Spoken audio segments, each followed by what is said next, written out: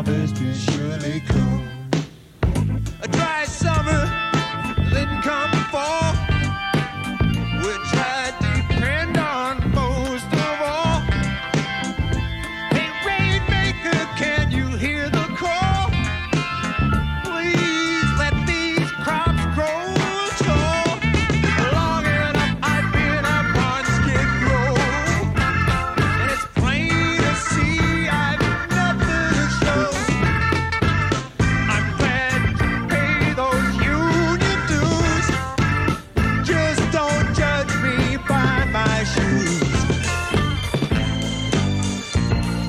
Scarecrow and a yellow moon, pretty soon a carnival on the edge of town. King Harvest is surely come. Last year this time was no joke. My whole barn went up in smoke. Yeah, we live in a world of natural disasters. All right, this is an Organic Farm Stand, which comes to you the first and third Thursday of each month, and this is the third Thursday, December 16th. And my name is Richard Hill, here with Chris Ferrio. We're trying to. Oh, we got to get Chris on the line there. Yeah, hello, Right. Chris. How Hey, are Richard. you? Good to see you. Good to hear you. Yeah, we're still a lot of muscle memory do we have to catch up with on this new board and this new studio. And when that happens, look out. We're all going to be highly developed muscle men and women. So I want to also welcome Steve Munno to the line. Steve, are you with us? Yes, I'm here. Nice to be with you. Oh, fantastic. So glad we figured this one out. Thanks for calling, Steve. Yeah, got you on there. And, Steve Munno is the farm manager at Massaro Farm. He is currently our lead man at the top of the show of the Organic Farm Stand each show. And so he's going to be sort of giving us his report from the farm and also tidbits and advice through the winter as we, stare down the barrel of that 3-month period. We're approaching the solstice. So those people who celebrate that, not because they love the winter, but because they love the turnaround when the days start getting longer again. You don't have long to go for that. So lucky us. Steve, how are you? And what's the good word from Massaro Farm? Oh, I'm doing well, thanks. And, we're taking advantage of it being 55, 56 degrees here and sunny. We don't expect conditions like this in December, but because the fall has been so warm, we've kept growing outside. We're harvesting kale and salad mix this morning. We've got some more carrots to pull out in the field. We've got some salad turnips to pull out in the field still. Last week we were still harvesting fennel and cabbage. And a lot of times, in previous years we would have pulled all of that already and brought it in, but we've been just taking it week by week. Watching the weather stay warm, and we've got a little cold front coming, maybe some rain and snow over the weekend, and temperatures dropping. But this allows us to keep going outside as much as we can, and that might be a little daunting for the future. We don't hope for continued warm at this time of year, but we'll take advantage of it with continuing to do what we can out in the fields. And I imagine those people, in their gardens as well, you might still have things growing out there that you didn't expect. So I'd say, take those gifts while you can, and continue to get ready for winter. Doing a little winter prep project just now, fixing up some of the fence line. Things that are harder to do when it's cold or snowing or frozen. So all the little projects you can get done around the farm and garden, take advantage of these moments while we still have them, because you never know when we're going to be covered in snow and frozen for a period, in the weeks and months ahead. But, as you mentioned, with the solstice coming, we'll start to see ourselves gaining light instead of losing light, which I'll be grateful for. And if you're planting things, if you've thought about putting something in the ground, at this time of year, I always like to wait until after the solstice. If I had something I might want to plant in late November, after you're done with garlic, I sort of see that as the end, or any of your bulbs. But some people like to get seeds in the ground, like carrots, or lettuce, and then let it very slowly come up in the spring. And I like to wait until after the solstice, so where it's gaining light the whole time instead of losing daylight and then gaining it again. So, if there's a warm window in a couple weeks and you've still got space in the garden to put something down, that's a time. Carrots particularly are something I like to do. While there's time in the garden, and let that slowly grow and harvest them in early spring. So, there's a number of things you might still be doing around, and we're taking advantage of the sunshine today. That's kind of a revelation to me. I didn't realize you could plant seeds in the dead of winter, and so it's the root vegetable. So obviously that you're mostly going to be doing. Yeah, and you'd want to protect them, of course. I wouldn't say it's surefire. It's going to work out for you, but you can, if you've got some bare space in the garden, you can sow those seeds and they'll grow slow. You might not get the same kind of germination rate you would normally get.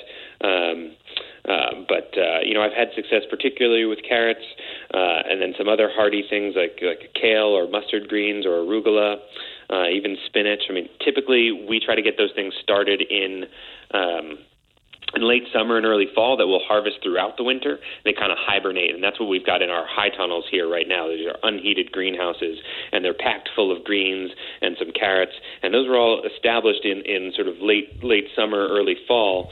But as we harvest those out, we can replace them with greens that'll grow. They'll be on a slower trajectory. So if we typically expect, a lettuce or a spinach to come ready to harvest in 50 to 60 days, well, we've got to add on time for that to harvest. If we're selling it in sort of dead of winter, it's going to take much longer because it's got less daylight. So even if it were warmer, we'd still, it's the seeds are responding to the day length, and so they're going to go a bit slower at this time of year. But they will need to be protected. So if you're in a garden setting, you might cover it with a frost blanket or row cover, maybe even some leaves, and something like the carrot will eventually come through.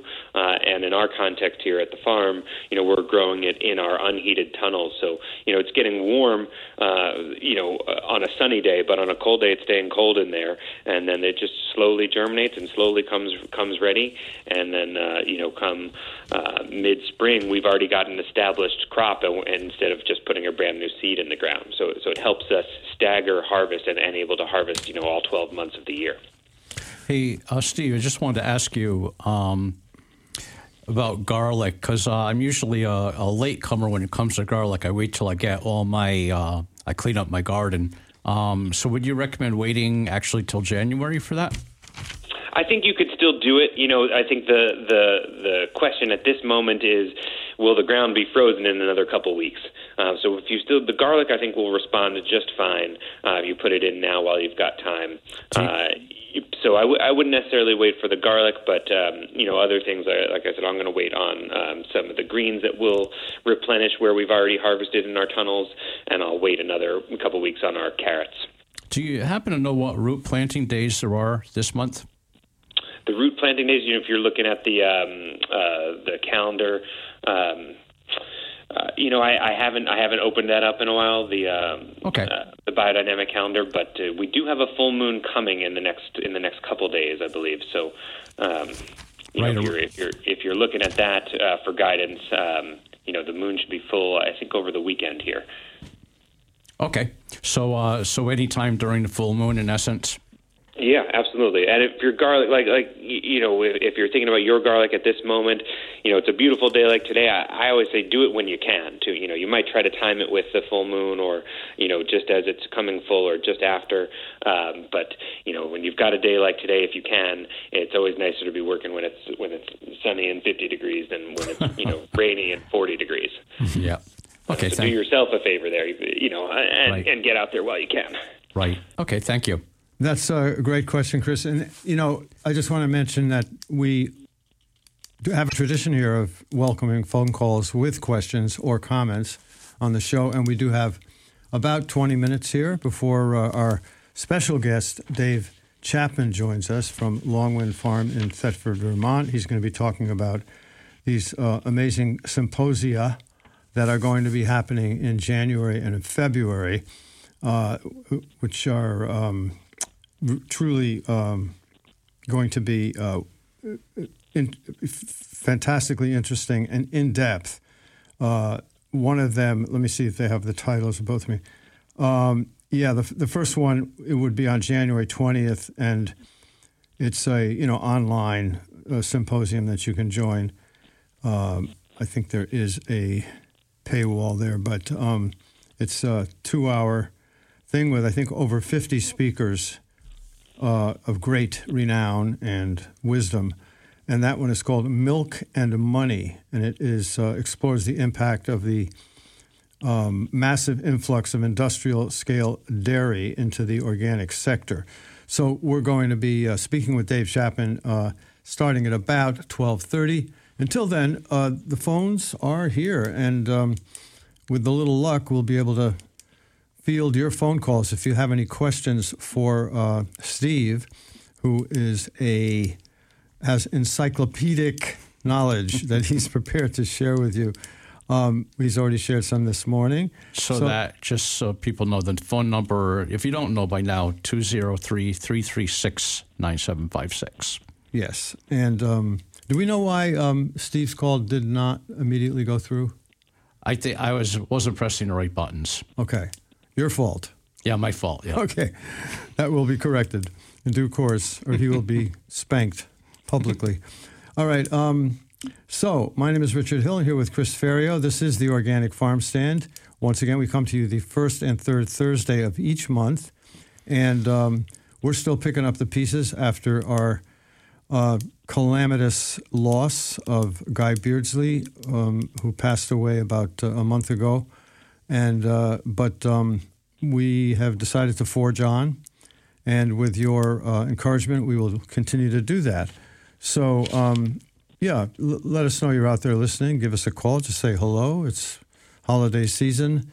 Whatever your proclivities are in terms of celebrating that, it is indeed, there is a certain festive air that even I, cynical old, crotchety, and not particularly healthy me, does experience at this time of year. I got to admit it does have to do with the turnaround that happens on the winter solstice. I had this friend, Ruben Abreu, who actually mentored me to become a radio host here at PKN. He used to have this huge winter solstice party. Now, Ruben is Puerto Rican, and I was always curious. I said, Ruben, why do you always get so excited in the dead of winter, when the days are at its shortest? Why are you having this big celebration, this big party? He says, I'm celebrating the fact that it's all going to change, by tomorrow. Winter is receding now. So he was celebrating the end of winter, basically. And so that there is that sort of paradox that we experience each year with winter, which is kind of, in a way, magical and delightful. So Steve, let's find out a little bit more about what you are going to be doing in these dark days as we approach the solstice and beyond. Sure, yeah. So this is a great time to be looking through the seed catalogs and making plans for your garden for next year. And that's something that I'll be getting into shortly. I've already, been thinking about it throughout the year as each crop goes in and out and each harvest comes in. We think about what went well, what didn't go well, what varieties are excited about. And then, over the last few weeks, I've started to see the catalogs come in the mail, and they're introducing new varieties. And, I've got my high mowing catalog. I've got my Johnny's catalog, Fedco, Seed Savers Exchange. There's a number that come in, and it's just a really fun time to open those up, read descriptions, and start planning for next year. So that's a big task over the next, couple months. We'll be playing with what we're going to do out. No major changes necessarily in the crops that we grow, but there's always, an opportunity to try a new variety. Maybe try a new vegetable, maybe try a new flower, and see what's out there. And good time to talk with other farmers of what went well for them. And over the next few months, this is also a great time to learn, to read, and to go to conferences. We'll have Dave Chapman on later, but a few years ago we had Dave Chapman as the keynote at the Connecticut NOFA Winter Conference. I think that was back in 2018. And, there'll be a number of conferences that'll help, connect with people and expand our knowledge as well. So this year, a lot of conferences are going to be virtual this year because of COVID. So the Connecticut NOFA Conference is no different. We'll be doing a couple weeks of virtual workshops in mid-February. So this is a good time to get yourself registered for conferences, on whatever topic you want to be learning about. I think, you look through the NOFA website, you'll see the various workshops. You look at the Real Organic Project and their symposium and all the amazing speakers. So this is the time really to get into that, to reflect on the year gone by and plan for the year ahead. At whatever scale you are at. So I'm always excited for this time. It's a good time to reconnect with other farmers as well. And even if we can't get together as much as we'd like in person, it's nice to be able to, meet over the phone or talk over the radio or connect on Zoom or connect at these conferences virtually as well. Because, we really need to be sharing with each other our experiences and help each other, do better next year with whatever we're doing. We believe we have a phone caller, so let's check in and see if we can get them on the line. Caller, are you with us? Yes, I am. My name is Ernie. I'm calling from Bridgeport. You just mentioned seed catalogs, and my question to Chris was going to be, do you have any tips on where to purchase seeds, and what's the difference between I've heard the term hybrid seeds compared to other seeds? What's the best way to store them, and what's the shelf life of seeds? I'll hang up and listen to the radio. Thank you. Thank you. Thanks for calling. So actually, he directed it to me, but I believe, Steve, you'd have the better answer. Yeah, well, so there's a bunch there. So in terms of buying seeds, you can get lots of seeds at a local garden store. I typically will order direct from the seed companies, and the seed companies themselves are raising seeds, raising crops and saving their seeds, and then also contracting with other farmers who are going to grow seeds for them, and they'll put that in the catalog.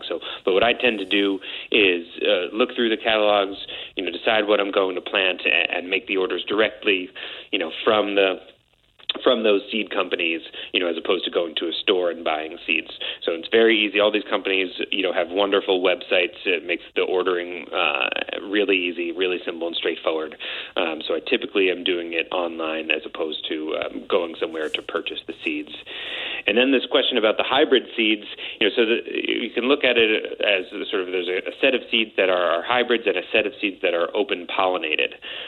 So an open pollinated seed, you're going to get your pollinators out there, whether it's your bees, your butterflies, your various insects, are going from plant to plant, and they're pollinating the plants, and that's creating a new the seed for the next generation. And typically, you're getting the same thing that you got the year before. With that plant, the sort of children of that plant are going to be equally representative of that plant in the next year when you plant it. Whereas a hybrid seed, it's going to come from two distinct parents. So if you're going to create, we grew a tomato this year called the Cherokee Carbon. Cherokee Carbon tomato, the parents of that Cherokee Carbon are the Cherokee Purple tomato and the Carbon tomato. So open pollinated, we wouldn't be able to get that parentage because we need to have those seeds sort of cross those two tomatoes cross together. So we need to deliberately do that to create this hybrid and create the Cherokee Carbon tomato. It's a wonderful tomato from two great parents, but that's not going to happen with the pollinators in your garden. So we need to create that, by hand. So those hybrids are selecting for specific traits, and that's not sort of genetic engineering. It's what we've done. We people have done, over millennia, selecting traits for the color, the flavor, the durability, and that Cherokee Carbon is not going to create necessarily the next Cherokee Carbon. In order to create Cherokee Carbon, we need to keep breeding the Cherokee and Carbon together, the Cherokee Purple and Carbon Tomato.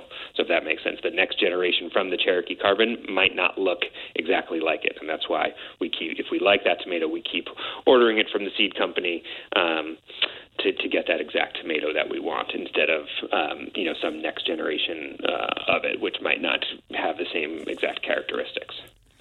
So bottom line, go online and find seed distributors. If you're interested in organic seeds, Steve, do you have any specific recommendations for sources for them? I know Fedco is one I've heard mentioned a lot. Yep, Fedco is wonderful, and High Mowing Organic Seeds. All of their seeds are certified organic from High Mowing, and they're based in Vermont. So those, High Mowing is my go-to for, that's the majority of seeds we purchase here. But Fedco as well, Johnny's Selected Seeds, both Fedco and Johnny's are based in Maine. There's a number of really wonderful seed companies. There's a number of smaller seed companies as well. And there are New England-based ones. There are,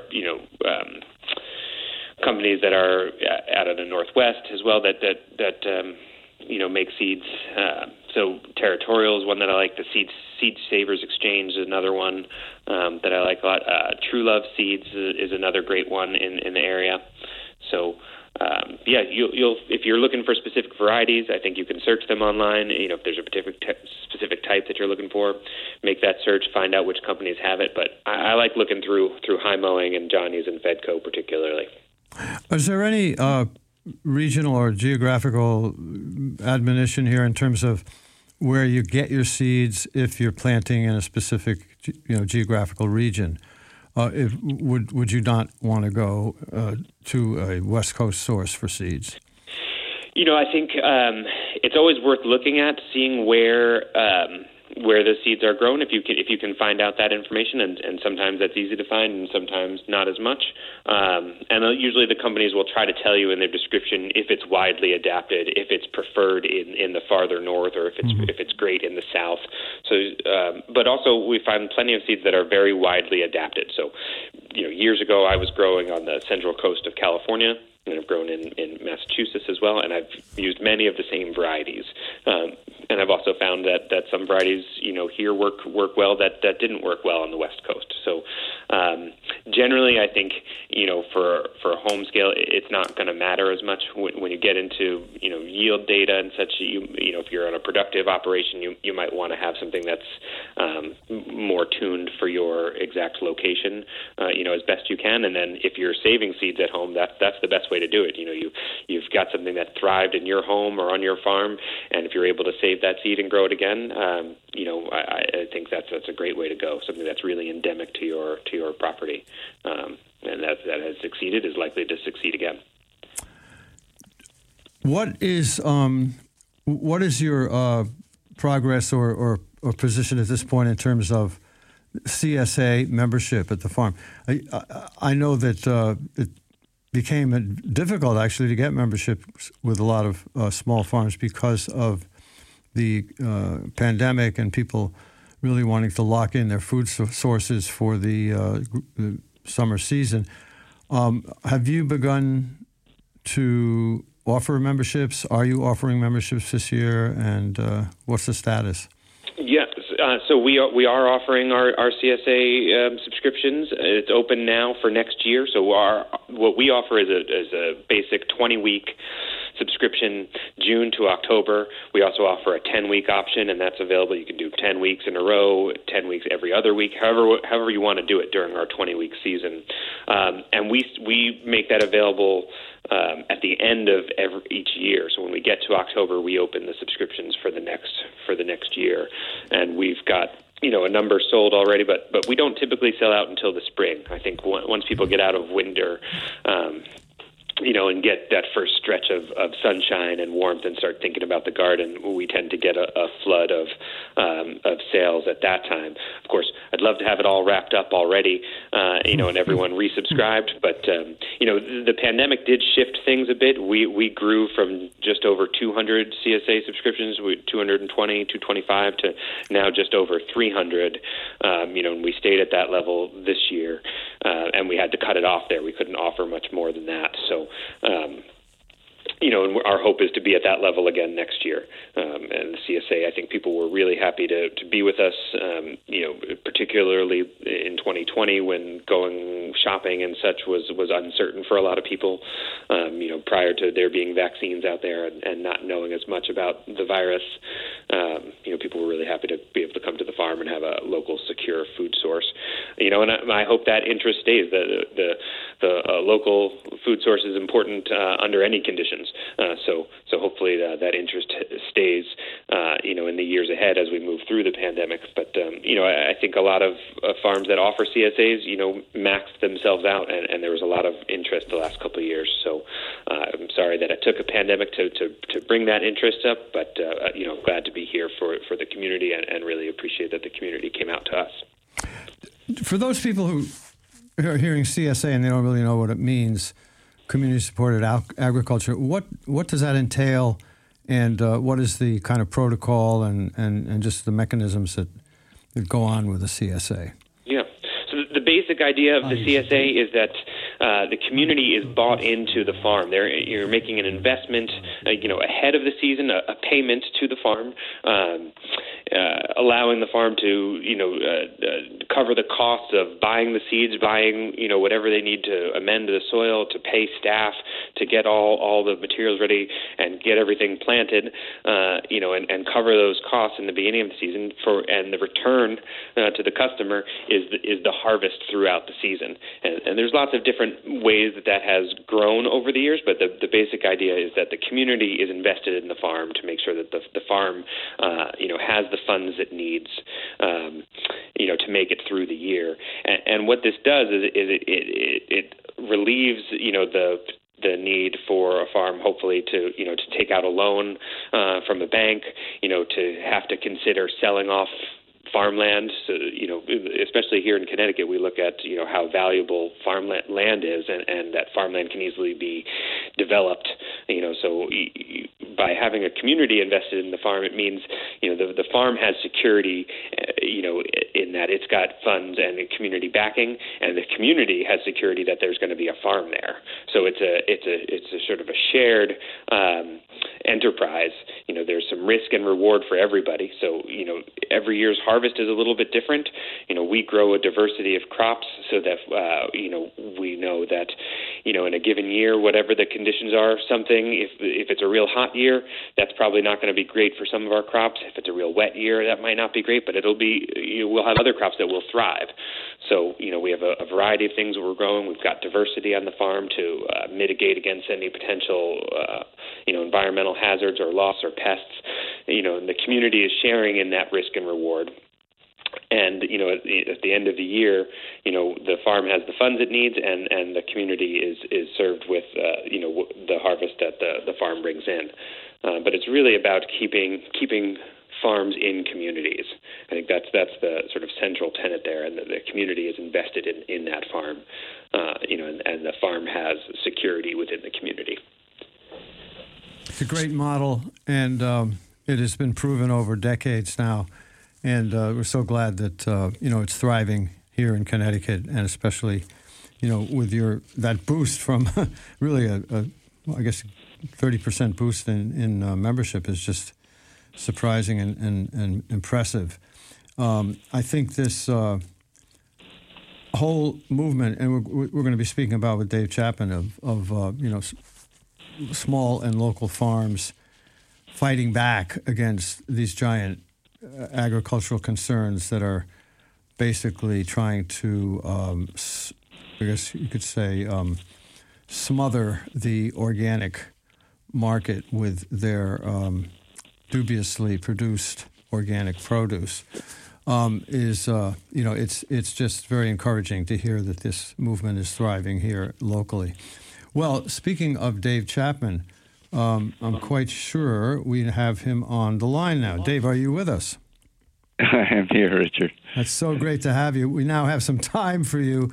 We've been sort of flirting with you for several shows with all kinds of strange, exigencies coming and going. So we've finally got a stretch of time where we can really talk and dig into the projects you're working on.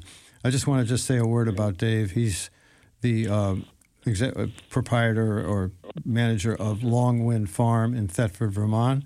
He's the executive director of the Real Organic Project. We're going to get into what that means. The implication there is that there's a real organic and a not-so-real organic. He's the founding member of Vermont Organic Farmers, and he's been active in the movement to keep the soil in organic, and those are in caps, so that is an actual movement. Keep the soil in organic. He's proud to be a current member of the policy committee of the Organic Farmers Association, and he served on the USDA Hydroponic Task Force. We'll find out more a little bit about that later. I presume that does not mean you are championing hydroponics. But no, they almost limited it only to hydroponic champions, but there was such an outcry that they let a few of us soil types on. Soil still is on the ground.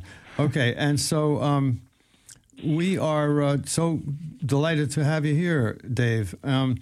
Thank you, Richard. We're going to spend some time, I hope a good deal of time, talking about the symposia, I guess hoping that's plural of symposiums, that are coming up in February, January and February. They sound so impressive. And by the way, they are. I've watched the 2021 recordings that you have on a really excellent website, which I think is, what is it, just therealorganicproject.org? That's right. That's the website. That's right. RealOrganicProject.org will get you there. Yeah, and so the 2021 symposium tapes are there with amazing, just oodles of knowledge and expertise contributed by so many tens of people from around the country and I think internationally too. But let's talk about the when did these symposiums start? Like when was 2021 the first one, and what's going to happen in 2022? Yeah, you bet. The first symposium was at Dartmouth College in 2019, and it really spun off of the annual meeting of the Standards Board of the Real Organic Project. And we got 15 people on the Standards Board, and it's very much based on the National Organic Standards Board, except ours is better, a lot better actually. But we have a number of former members from the National Organic Standards Board serving on it, but ours is very farmer-centric, and the board members are chosen by a group of 45 people on our boards. We have 3 boards. And, so they're really highly qualified people who understand what organic farming is. If you've ever been to the USDA Standards Board, there will be some excellent people, but there will be some people who are industry hacks, and there will be people who honestly really kind of wandered into the wrong room and don't know what they're doing there and don't understand the issues. So that was our Standards Board, and because we had these 15 great people coming from all over the country, we said, well, let's put together a symposium. And we had a one-day thing, and we had a few farmers come in who were not part of our Standards Board, and, it was just an amazing day. We were in an auditorium at Dartmouth College, and it was transformational for people who attended. They could only fit about 200 people in the room, but it was really good. So that was the 2019 one, and then you kept it going. It's developing. Well, we had one lined up 2 days at Dartmouth for 2020, and that was in April. And it got canceled 3 weeks before that, right. Like everything got canceled. So, and that was, a disappointment because we really had another amazing group of people, and we had spaced it out over 2 days. And Paul Hawken was coming to give the keynote at the huge auditorium at Dartmouth, but none of that happened. And so we recovered, and we said, well, the only kind of gathering we can have for now is virtual. And so we didn't know what we were doing, but we didn't really know what we were doing creating an in-person symposium either. So we interviewed over 70 people and from all over the world. And we had 2 from Australia and Vandana Shiva from India and some people from Europe and then a whole lot of Americans. And I think we had of course we had Jam Fortier, so we had a Canadian in there too. Right. So that one, what was the focus of the 2021 symposium? That was yes, it was in 2021 because it was in January of this year. So we just barely got it into this year. We had 5 sessions. Each session was a couple of hours, hour and a half, and they were on a Sunday afternoon, consecutive weeks. And the first one was, what is the Real Organic Project? And basically, why does it exist? And then the second one was soil health, and what does that mean? What is soil health, and what does it look like? How do you think about it? And the third one was agriculture and climate, and we had Bill McKibben and Al Gore kind of leading that, but we had a number of great farmers talking about that too. Mr. Gore's perspective is actually really fascinating. It was a really interesting to interview him, and he focuses on how climate change is affecting agriculture, and then we had speakers like Walter Jena focusing on how agriculture can affect climate change. So looking at this as a two-way street. And the fourth session was about nutrition and soil health, how they're connected. Again, great speakers. Joan Gussow from Colombia, and she's an author and a former member of the National Organic Standards Board, a great organic champion, and Ann Bickley and David Montgomery. And then the last one was, where do we go from here? And what's the future of the organic movement look like? Well, and the whole thing was trying to look at, what does it look like if we don't do anything? And what does it look like if we do? What does it look like if we create the change that we all believe in? Yeah. Well, it's just so many interesting questions raised there in that last one, and we want answers to all of them, but we also want to talk about 2022. And so, why don't we do that now? Actually, lay out the agenda for 2022, and then we can come back and maybe answer some of the questions raised by that previous one, because I think they're all questions that our listeners are curious about and need a little more in-depth knowledge about. Yeah. So 2022 has 2 sessions, and 5 was enough for the first year. 2 is better. I can't tell you how much work it was. And it's still a lot of work. We interviewed over 40 people for 2022.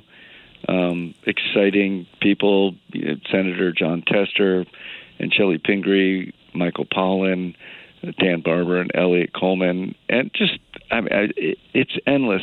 And the reason that it's endless is because we're speaking for the organic movement, and we're not just speaking for an organization called the Real Organic Project. And the organic movement is actually very big. It's a huge world movement. It's it's a little bit of trouble. And that's because it's being confused with the organic brand in America. And the organic brand is defined by the USDA. And the USDA has never been a part of the organic movement. So, we have this fork in the road, and the truth is that the people we're contending with have just vastly more money and power than we have, which is how it always was. It's just that now the wolves are wearing sheep's clothing. So, we have to deal with that, and it's confusing. It's what greenwashing is all about. I learned a lot about greenwashing this year. It was really kind of invented by the oil industry to deal with climate change. And the oil industry were really among the very first. There was a relatively small group of scientists, and it was the oil industry who understood that climate change was real and that it was caused by human activity. But they saw that it was going to cost them a great deal of money if we really dealt with it. And so they actually had, this is kind of a history that you can read about, but they hired a couple of brilliant marketing people, and they learned something in the early days, because in the early days when Ralph Nader and Silent Spring, Rachel Carson came up, the oil industry made the mistake of attacking them, and actually worked with Ralph Nader, and they made him be seen as a kind of a kook, as a lefty wacko. But it didn't work with Rachel Carson, and they tried all the normal slurs, and they said, well, she's not really a scientist, and we think she might be a lesbian, and she's kind of nuts, and they did all that, but it didn't work, and partly it didn't work because she died of cancer very soon after, and people really revered her, so it backfired on them, and when they came around the second time, they said, let's not fight them, let's join them.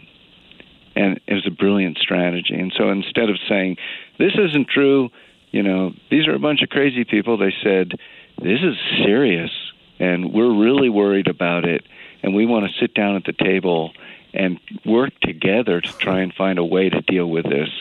And then they came up with a bunch of voluntary things that the oil industry would do to mitigate the damage caused by burning fossil fuels. And it worked beautifully. So I think that the food industry learned that's a good strategy. So they're not fighting organic anymore. They're joining organic. They're just, as I say, if you sit down at the table with Godzilla's going to have an awful lot to say about what's being served.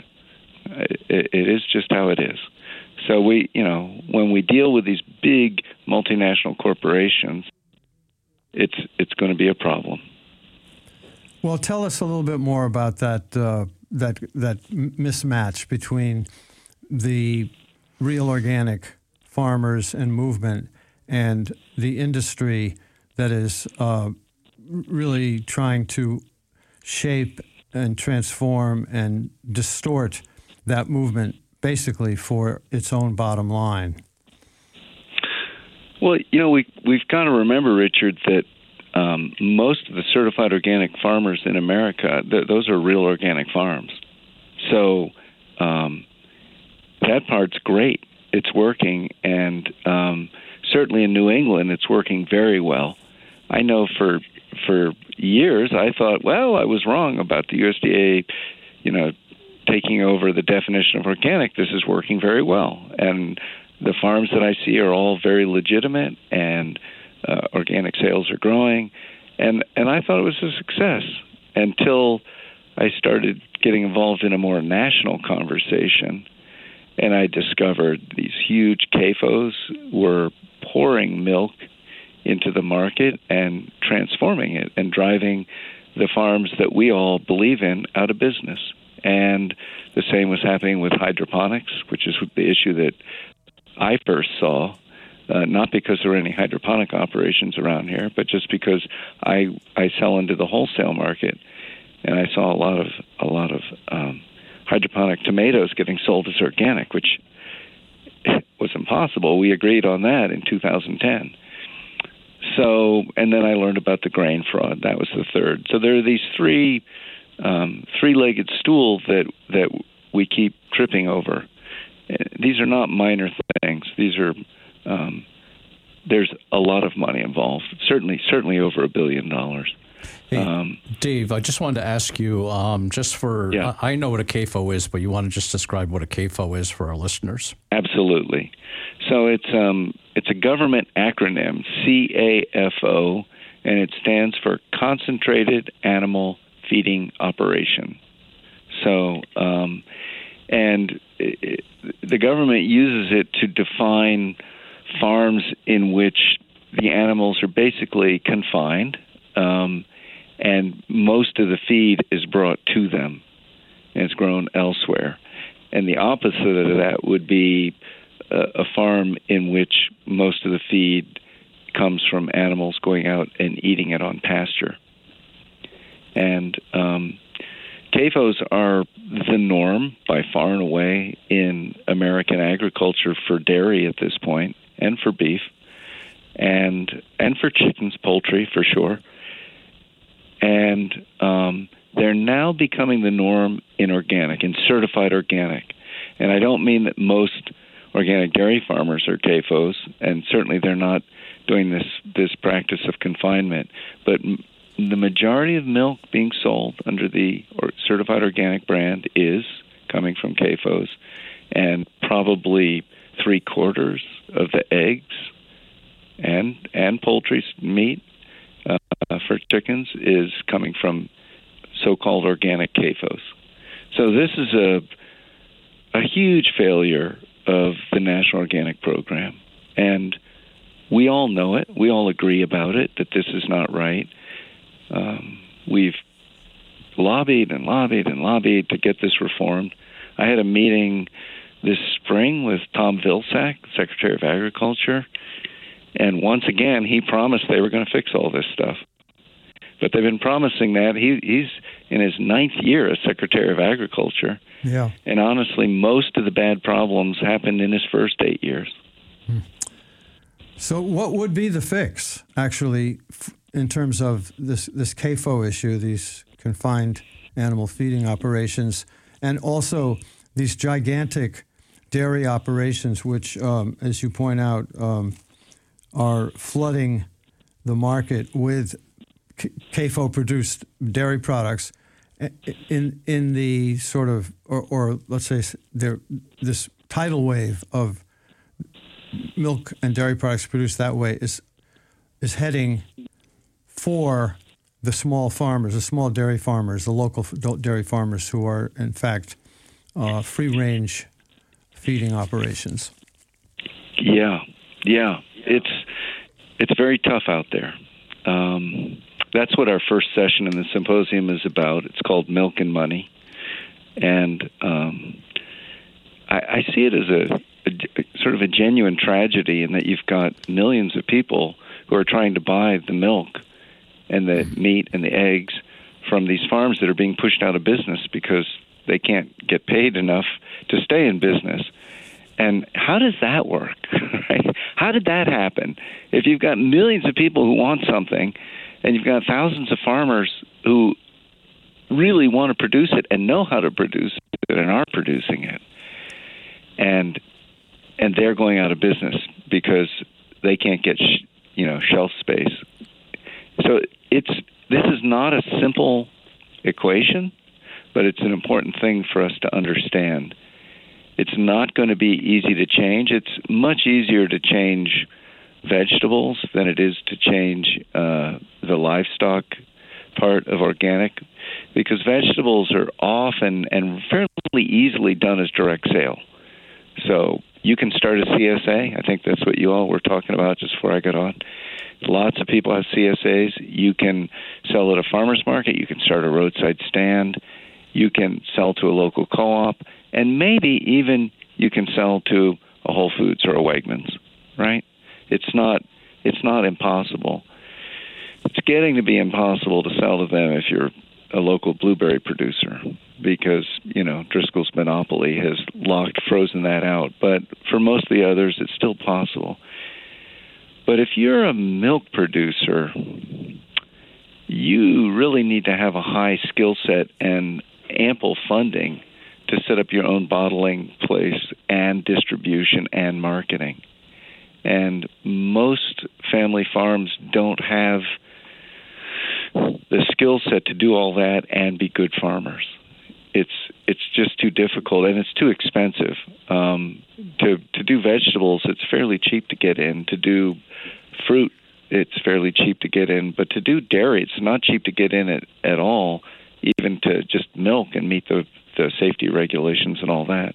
But on top of that, to have to package it, bottle it, make yogurt out of it, and then just sell it somehow to stores, and it's got to be refrigerated and all that, and then to distribute it, it takes a pretty staggering skill set.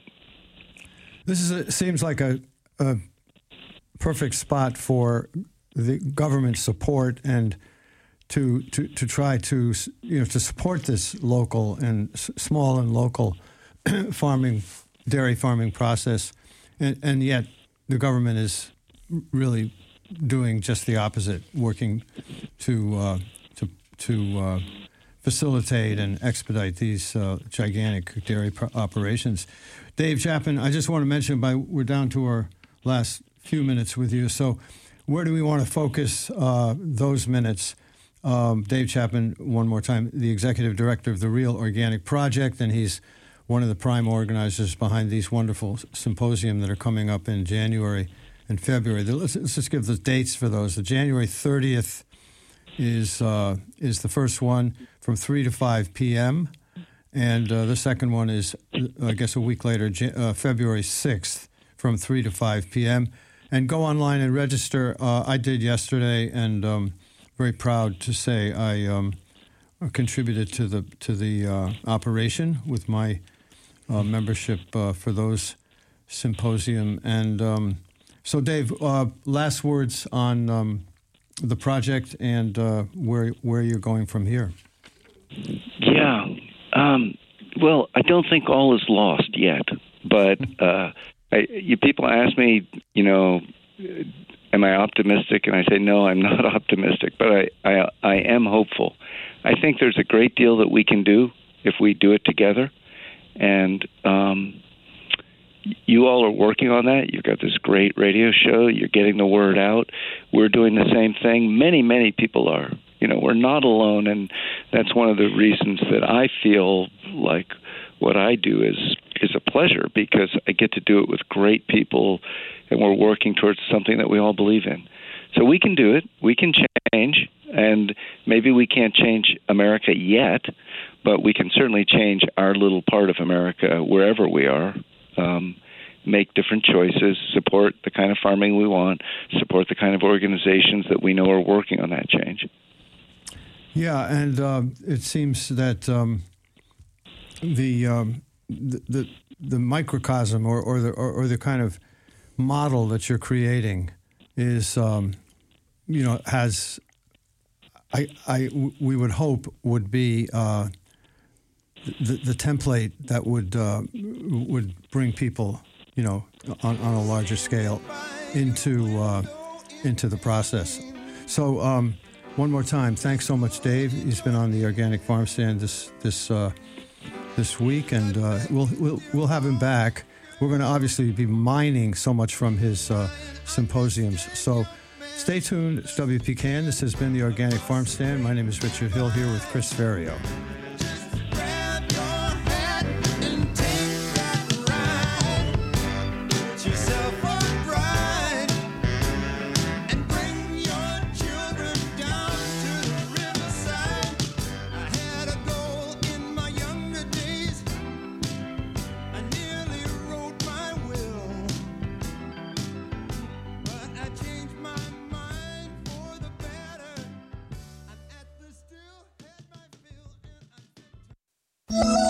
This is the Gaiagram, environmental headlines from around a planet in crisis. Desperate search and rescue efforts continued Sunday morning as the extent of damage from a catastrophic series of tornadoes that ripped through Kentucky and other states became clear. According to NBC News, at least 29 people died after devastating twisters destroyed a candle factory in Kentucky, battered a nursing home in Arkansas, leveled an Amazon distribution center in Illinois, and wreaked havoc in Tennessee and Missouri. That figure is expected to rise as cleanup efforts continue. These tornadoes are being categorized as some of the largest to occur in recent memory. In the wake of deadly storms that ravaged parts of the South and the Midwest this weekend, scientists had a warning. While the exact link between climate change and tornadoes remains uncertain, higher temperatures could add fuel to these violent disasters. NPR is reporting that across the U.S.,